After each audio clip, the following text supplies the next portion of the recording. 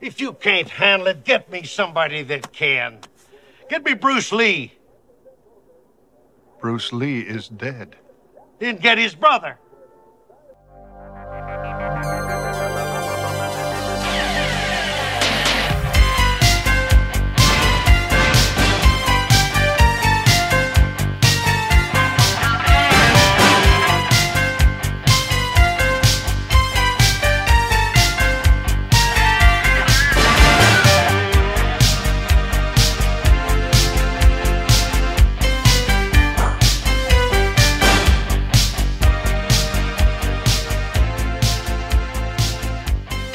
Welcome everyone to My Bleeding Gears podcast. This is episode number 89.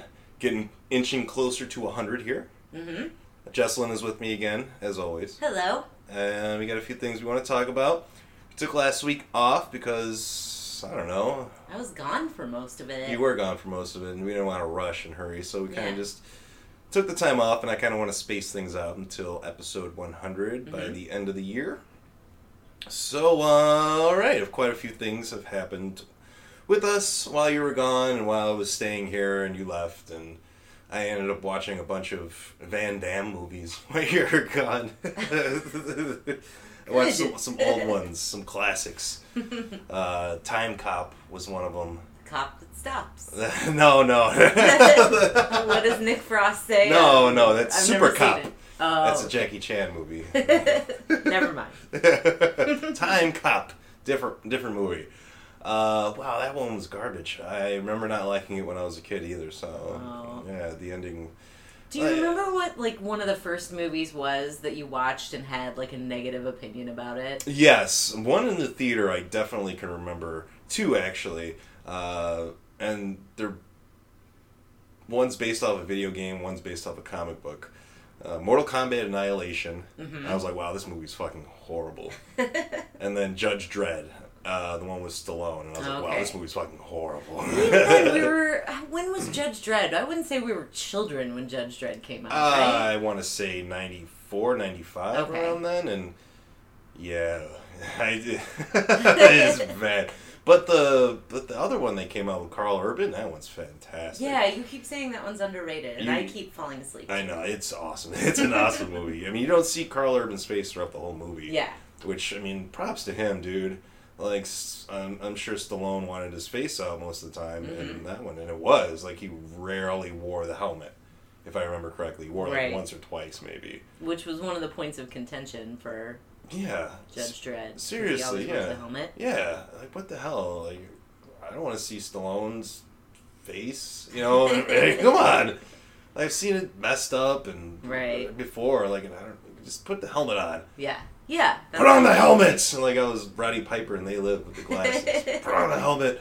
So I sidetracked you. I'm sorry. So Time Cop. Time also, Cop. When you were a kid, thought it was kind of dumb. Yeah, it was. The ending is stupid because, like, they change everything, and then he comes home to like a family he doesn't even know, and he's just like, oh, we're together. She's alive, kind of thing. It's stupid. Oh. Like, Okay. like you should have never gone back. Like, it doesn't make sense. I'm sorry. I'll have to hear more. Except. No, I'm you're not really that invested. I know.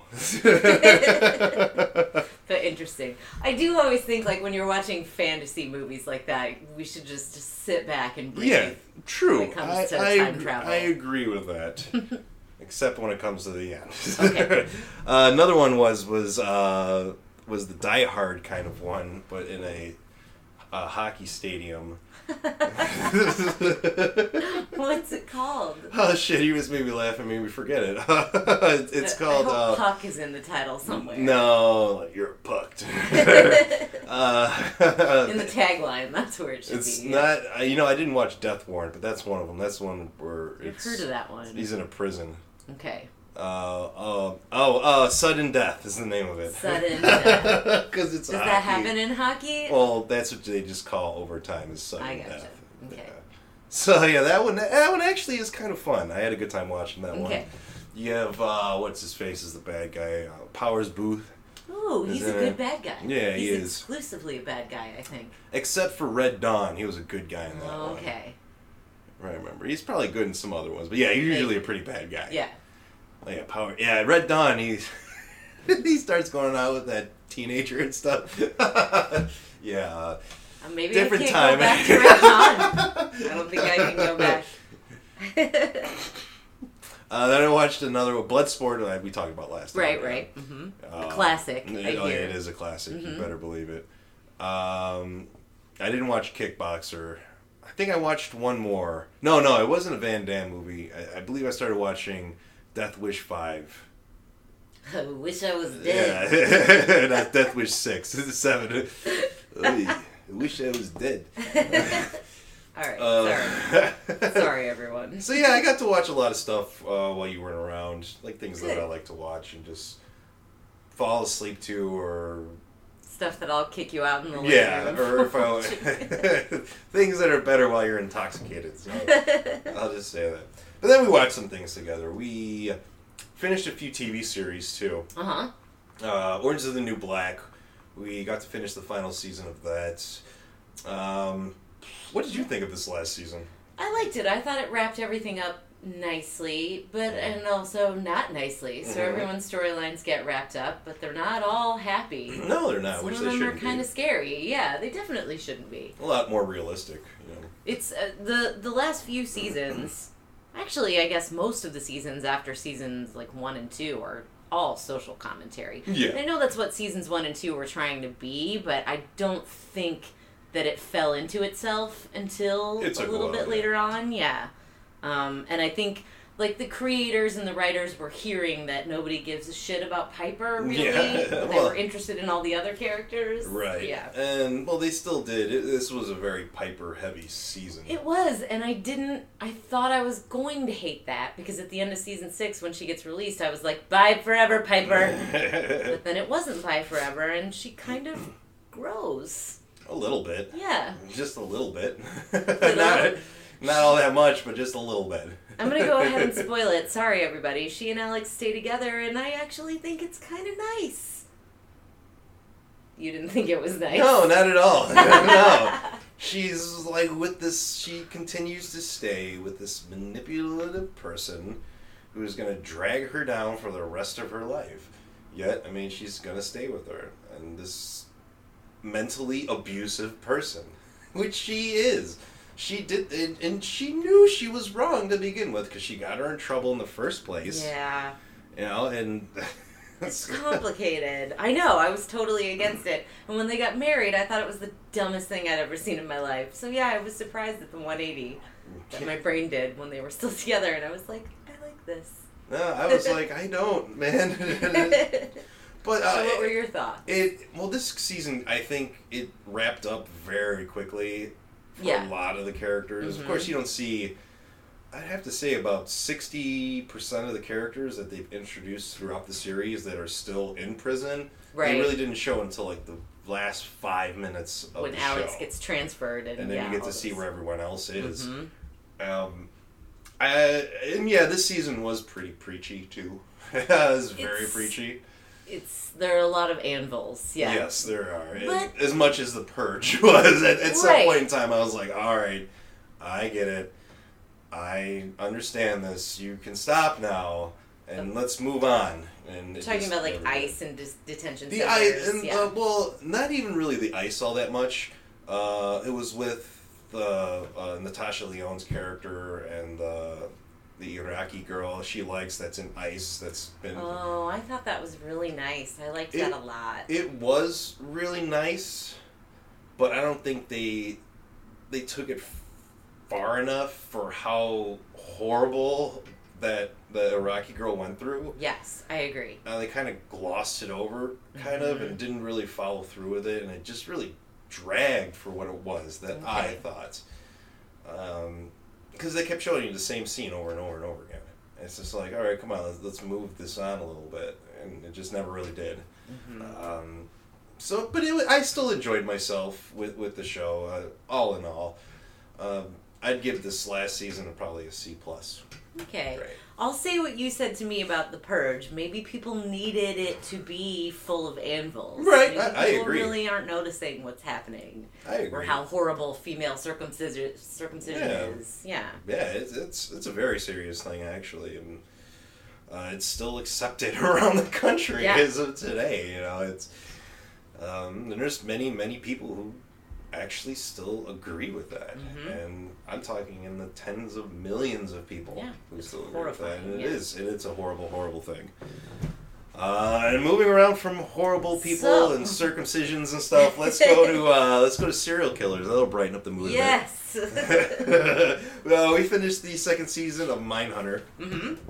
And this is a pretty cool season. I enjoyed this one, not as much as the first, and I think because there isn't a personal conflict present this season for our main character. It kind of seems like they just kind of let him off his leash a little bit and didn't really look around to his psychological problems that he has himself. They address him very early in the season, and that's kind of it. And they kind of focus a bit more on Trench and Tench, and Dr. Carr instead. Agreed. Which, I mean, I think that's good that they went over their relationships too, but the character of Holden is the main character, really. They don't give him a whole lot to do. I mean, when they get to the Atlanta Monster, I guess he is pretty passionate about profiling, because that was a very sensitive issue when he profiles him as a black man in Atlanta. That was obviously very sensitive back then. Yes. But yeah, other than that, there's no really personal life of his. They don't give him a whole lot to do. No, they really don't. And I really liked that relationship he had last season with the one woman he was seeing. Yeah. And I just really loved their last scene together, where she's sitting on the porch and he comes up to the porch and he doesn't even really enter the house at all. He just kind of stays outside, and he pretty much just goes through why everything this is happening, and like, if you really wanted me to, come and sit down, like, how come you have a bottle of wine and only one glass?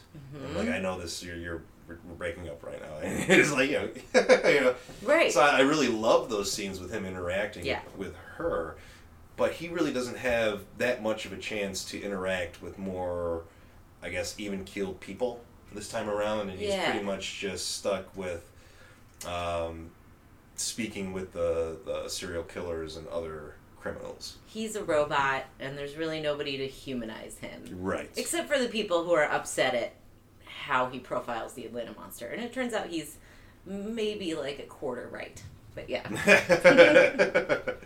But yeah, this show's really fun. The Charles Manson episode was really cool. I like the actor who did a really good job. All the acting in this show is really good. I wanted more Ed Kemper. I had never thought I would utter that sentence. The actor who plays him.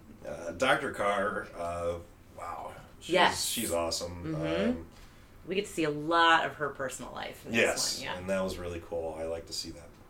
And with Agent Tench also was really cool. I like to see his home life and how he's dealing with his family and the different problems he's having around this same time. You've talked about this actor before. You really like this guy. Yeah. McCallany. Yeah. He... Fight Club, that's what I know him from. Yeah, and I know him from Creepshow 2 as the Native American guy with the long hair. Right, I keep pushing that out of my brain. See this hair? It's gonna get me paid and laid. Eek. So. But yeah, I really like him too, and they give him a lot to do this season. Yeah, they absolutely do. Yeah. He's probably, I would say he's more of the main character definitely this season than Holden is. And he and Dr. Carr kind of become friends. Yeah, they do. They confide in each other. Right. Yeah. Well, she's a doctor, and he kind of confides in how he feels and what's going on with his kid and everything, and that whole the sub story is it really. I put myself in that position, and of course, me trying to be nice and everything, I would try and follow through as much as I could. But at the end, where like his wife leaves him with his potentially serial killer's son, you just spoiled Orange Is the New Black. I did. So he at that point when his wife leaves him and takes the kid. And everything, I'm like, except for the couch, which they had a conversation about that anyway during the season. I was like, man, you got a clean slate, dude. Like, here you go, man. You can just, scot-free from this if you want. I mean, you can probably, not have to worry about any of those people and just Do your job. Man, I have some questions, but I feel like I don't want to know the answers to them, so... What, for me and how I feel about them, or truthfully, fact-based things? No, how you feel about it all. No, I don't want to... Oh, great. Oh, now I want to know. Jeez. All right, fine. We'll move on then. Yes, moving on. Private conversation. That's just for him, not me. I prefaced it. You missed that part. All right. The preface. And then we watched The Curse of La Llorona. You wanted to see this movie so bad. I wanted to see it. I mean, I would have seen it in the theaters if I was chomping at the bit to see it. But I like the La Llorona story. I think it's interesting. I think it's scary. Yeah. Yet you give this movie an F. It's terrible. And I had read it's terrible. I saw YouTube videos that it's terrible, and I was like, yeah, okay, everybody calm down. I'm gonna like it just fine. So I was almost like defiantly against people who said they hated it while I was watching it. And then you hated it. It's so bad. Yeah, it's not good. No. We were talking last week. Was it last week or the week before? About when we were talking about movies that we want, mine was Go Back and Do It Again. You and Tyrell were talking about the remakes. Directors. Yeah. If you're going to do a remake, which movie would it be and which director would remake the movie? Right. And I kind of tweaked mine a little bit, so it was, okay, movies from last year that I would say, go back and do this again with this director or this writer. I don't know who I would get to. You know what? I do Guillermo del Toro. Well, that's every answer. The go-to, especially for a Mexican horror story, a Mexican urban legend. Right. Even. Yeah. Go back, do it again. Call Guillermo del Toro. He'll fix this. I mean, even La Llorona looks stupid. The makeup is terrible. Yeah. She's not ghostly. She looks like a bad Halloween costume at a party that I see at 2:00 in the morning. Right? Am I wrong? No, you were right. You were right. F- from you. So your thoughts? D+ at the best. What were some redeeming qualities for you? There were some scenes that were kind of creepy, but that's really it. Predictable, though. Predictable, yeah. They are predictable. I think I jumped once, and it's easy to get me to jump. I'm jumpy. You know that about me. I did like the scene under the bridge where the son gets out of the car and then sees the woman crying, and then she appears in front of the fence. I did like that. I thought that was kind of scary, but other than that, yeah, no. D-, actually.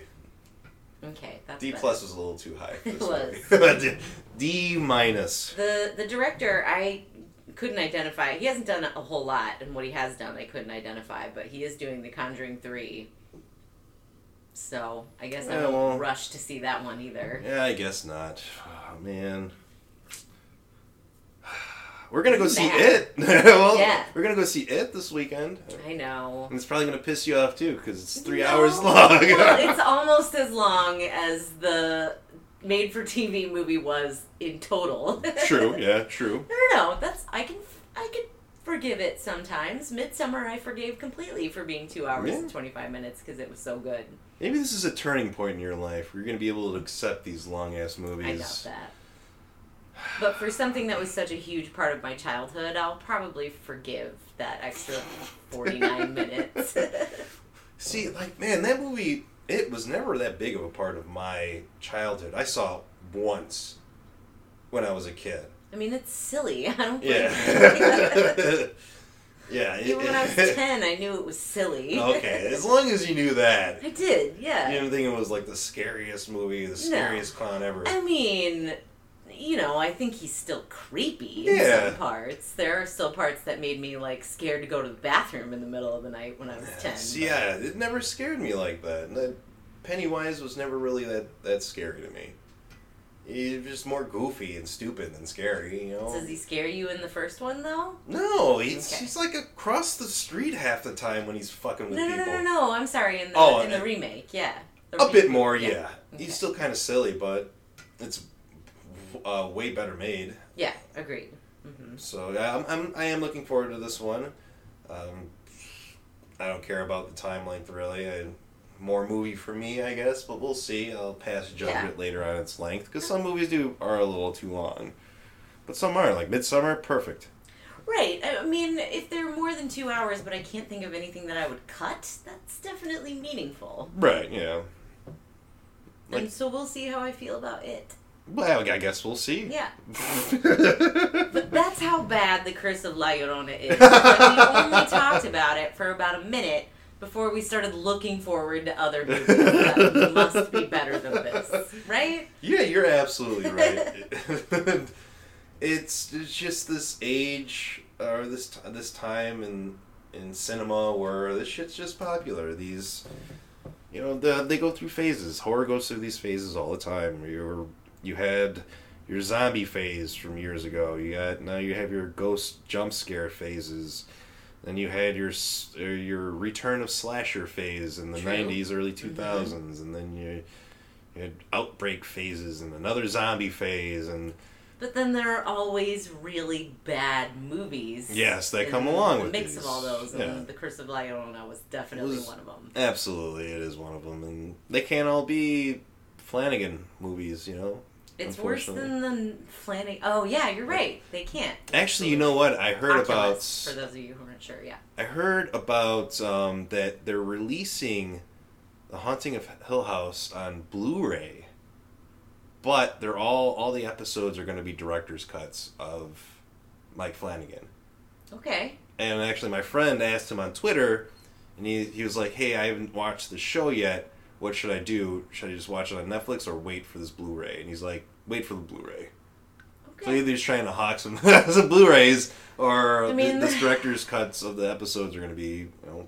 I'm irritated by this, but I liked the show so much that I'm tempted to purchase that Blu-ray. And they're My not gonna... memory is so bad is that you won't even know what's going on. won't even know what's different. Yeah. You watched it twice though. I did. Mm-hmm. That doesn't. Yeah, it doesn't mean shit. Yeah, I've watched some movies like 3 or 4 times. I still don't know what the hell's going on. No, I know what's going on. It's just my memory is not great. It took me like a decade to figure out like Akira. It took me like 20 years to figure out Cemetery Man. So give me a break. Okay. Yeah, sometimes it does take a while to figure out some movies and just really kind of get it, Yeah, Cemetery Man, I can see that. Akira, I guess, I don't know. I was fully an adult when I saw it, so maybe I didn't need to kick it around in my brain that much. There's that one, Ghost in the Shell kind of a little bit, then I got it after a while. Okay. But yeah, there's definitely some movies where it does take a few times. Donnie Darko's another one. It's really for sure. That one took a few viewings for me. I always enjoyed it, but even after the first time, I was like, I liked that, but what the hell? Yeah, same here. I think I caught it like in a half hour into it, and I just watched it. I was like, holy shit, this is great. I don't know, I guess I missed a half hour what all this fucking means. Yeah. But then I went back, I was like, oh, I really didn't miss all that much, I guess. Yeah. And then I watched it again and again. I'm like, all right, I get it now. I got it. That's cool. I like it. Again, here we are talking about far superior than La Llorona. And TV shows. Yeah. I like how also when this movie came out too, people couldn't pronounce Llorona. What were they saying? I don't know. Probably all different ways to Americanize Llorona. Yeah, can I get that Llorona movie? I never heard that. Oh, good. But I'm not surprised. I have definitely had family members who've said fajita, like earnestly. Like a fajita? Yeah. A fajita? Right. Quesadillas? Not I've heard that. Joking. No, yeah. So no, I get that. I am insulted by that. My Mexican family, we used to have quesadillas. No, actually, we Americanized everything too, so. But we didn't say quesadillas or fajitas.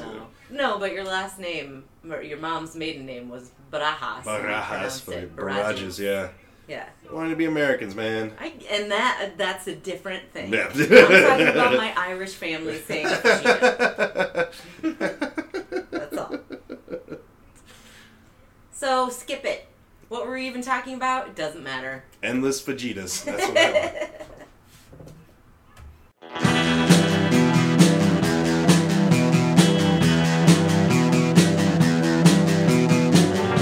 listening to the Prescribed Films Podcast Network, home to hundreds of hours of free podcast entertainment.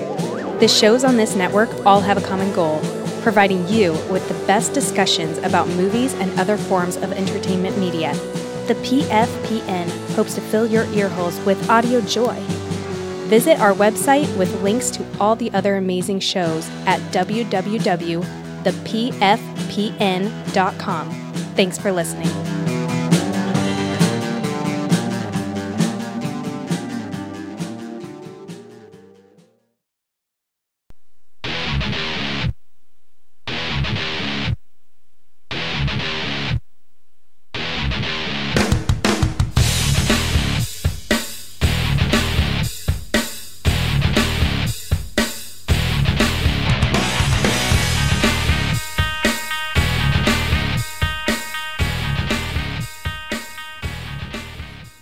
Our movie of the week is the 1990-91 film Meet the Applegates. So you say 1990-91. So it was filmed in 89. But it was in the theaters in... 90. Okay. In the Philippines. Ah. Then it was released in the United States in February of 91. So it sat on the shelf for a little while. And I would probably at that time agree with the people who put it on the shelf, because this is a really weird movie. And this is something that I really haven't seen in this kind of way before. Especially with it coming back from like 1990 and everything. When I picked this movie, I was kind of hoping it would be like a find like we did with Tammy and the T-Rex, something maybe that was ahead of its time. The gore cut of Tammy and the T-Rex. Yes, the R-rated version. Because this movie is rated R, and it's not available on DVD or Blu-ray. It has not been released yet. It's not on video on demand. So we watched it on YouTube. Free. And it was... slightly fuzzy, but not bad. There were two different versions that were on there. The one was the full-screen VHS version of it, or just probably like third-generation VHS even. And then there was an HD version, which, I mean, looked pretty good, actually. Taped off Showtime. So yeah, it was on Showtime at some point. Yeah, so this movie is screened, it seems, every once in a while, but just not released on disc yet. So I was like, okay. And I first saw the trailers for this movie when I was a kid, and I was intrigued. I was like, wow, there's these... I thought they were roaches at first, but they're praying mantises acting as an American family. Right. And it pretty much shows you that in the trailer. You don't get the backstory of it or anything. But I thought, I was like, wow, this is crazy. And then I see it's rated R. I'm like, why the hell is this movie rated R? And it just kind of seems like it was a funny comedy with praying mantises playing people. So the R rating really piqued my interest. Yeah. Because if it was PG-13, I wouldn't have given a fuck. They kind of explain how it's possible for praying mantises to live among human beings, because bugs can mimic other things. Like Guillermo del Toro did, mimic. Nah. Right, exactly. Do you think Mimic is Meet the Applegates Part 2? Maybe. They hit the gritty streets. But yeah, suburbs now. And they even play with it, because what's his name? Dabney Coleman is like their queen. Right. And when he first starts to mimic humans, he's wearing just these decadent, colorful dresses, like a queen would. Right, and his butt is really big, like the queen's butt, too. Right, yeah. So, the gist of this clever. movie is that these praying mantises from South America are pissed off because their whole ecological system is being torn down for factories and whatever. You know, the whole 90s, burning rainforests. That was a big story back. Still is today, but it was really, that was the start of it, I think. Or at least where I started to recognize the destruction of the rainforest and the ozone layer.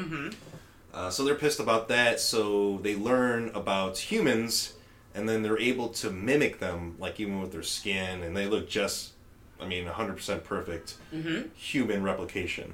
And they travel from South America, and they, like I said, they studied people, and they wanted to be the most average humans they could be, so like no one would notice that they're praying mantises underneath.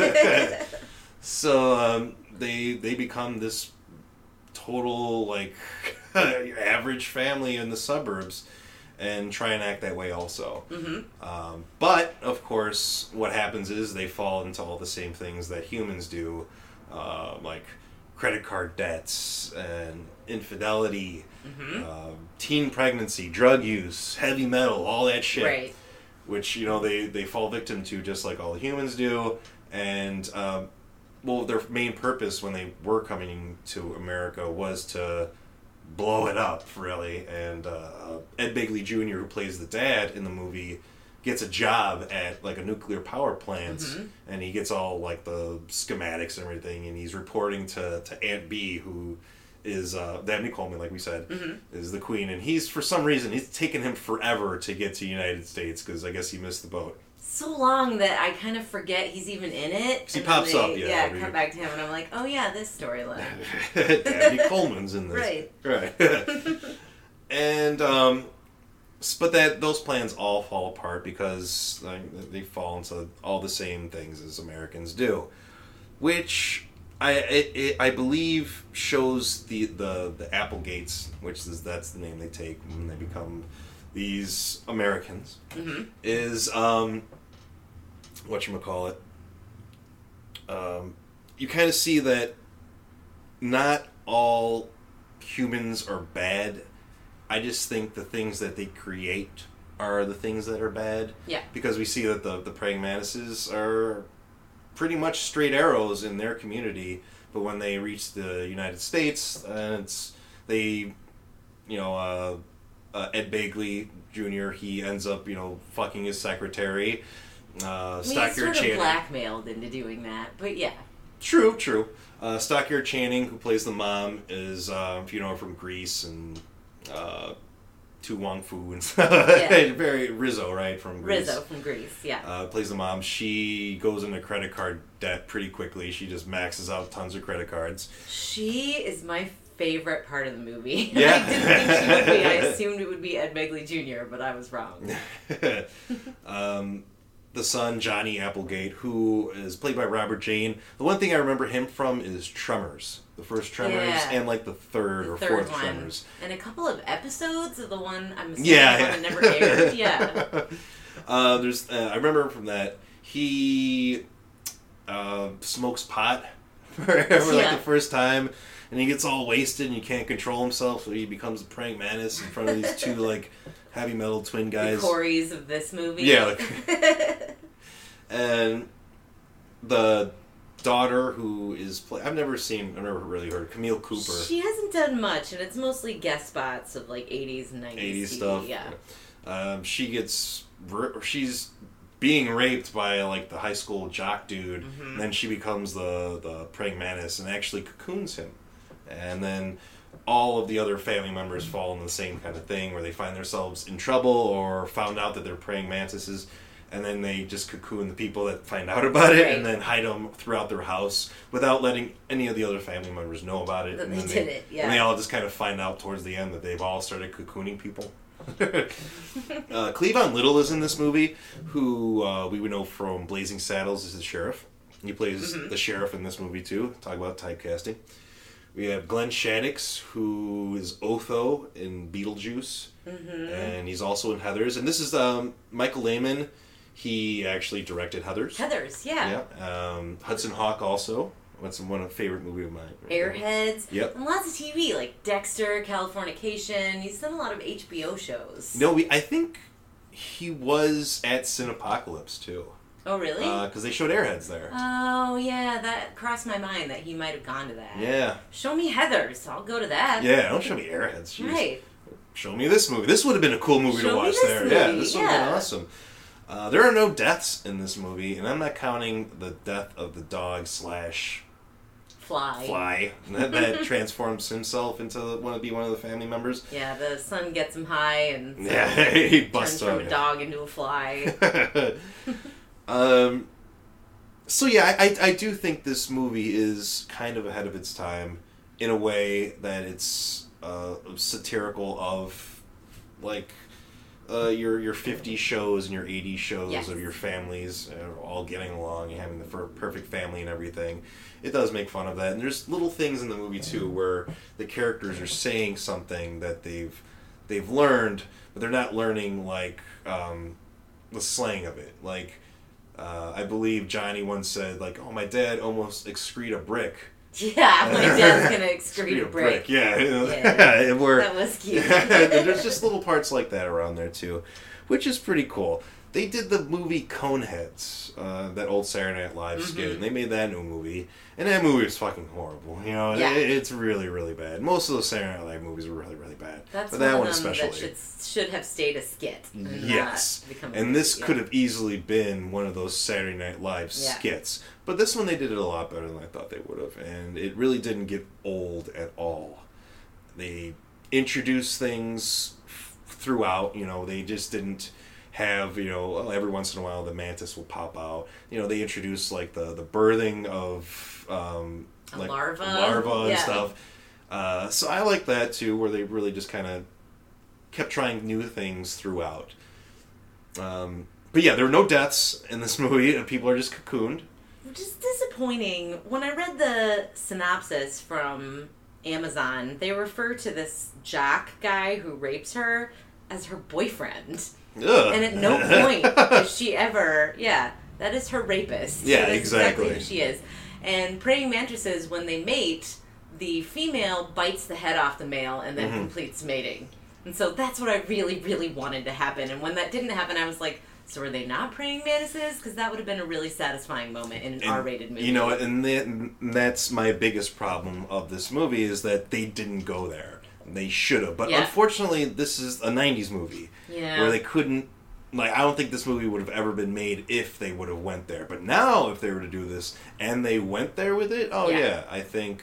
But now the time has passed, unfortunately.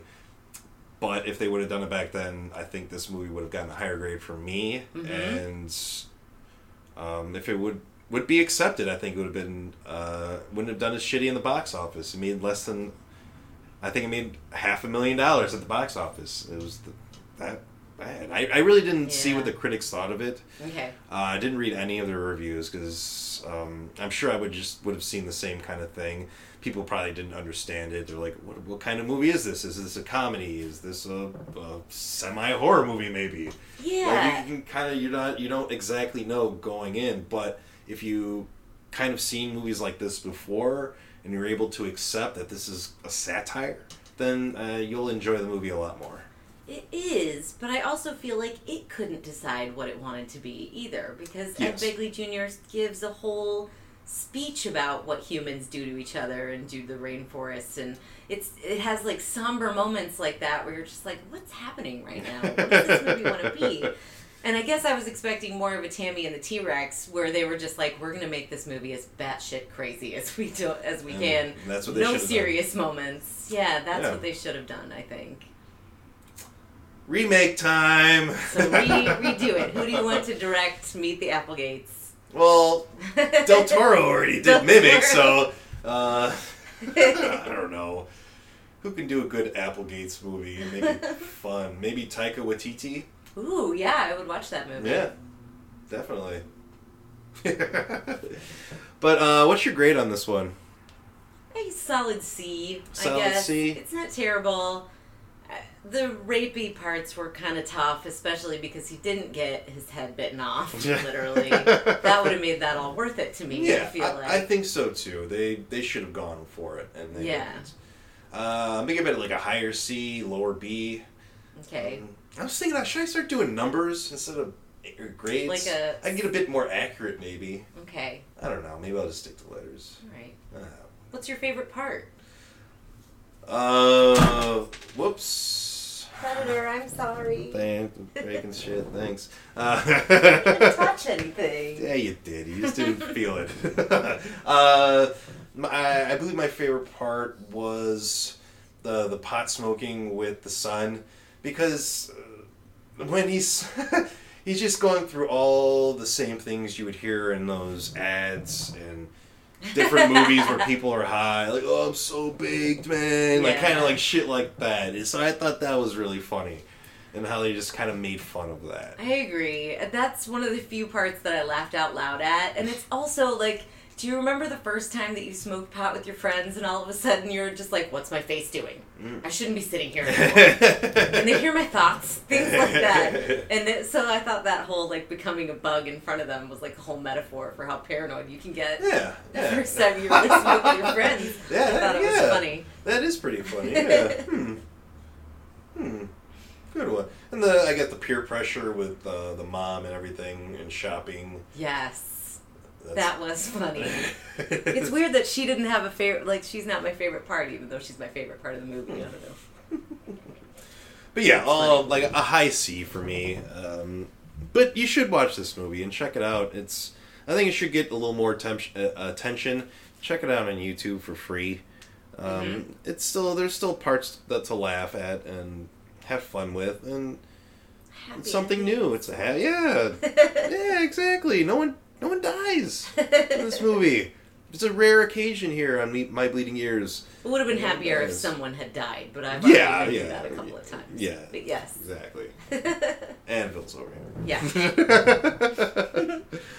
Alright, well, thank you everyone for checking us out this week. We will be back with episode 90 next week.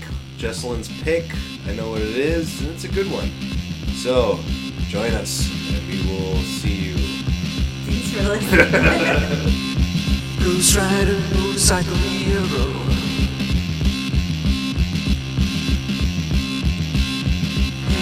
Baby, he's a looking so cute. Sneaking round in a blue jumpsuit.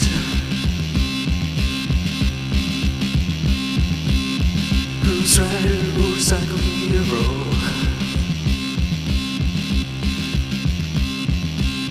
Baby, he's a blazing away.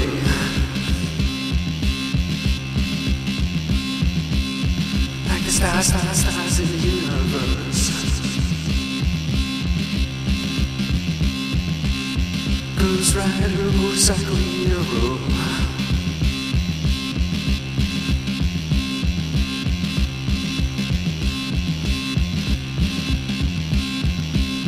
Baby, he's a screaming the truth.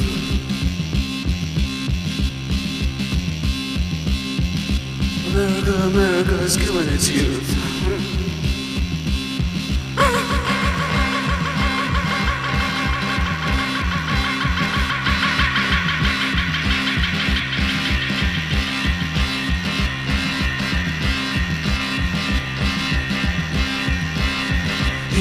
Baby, he's a screaming away.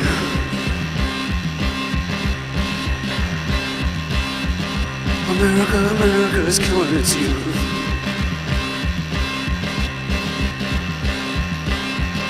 America is killing its youth.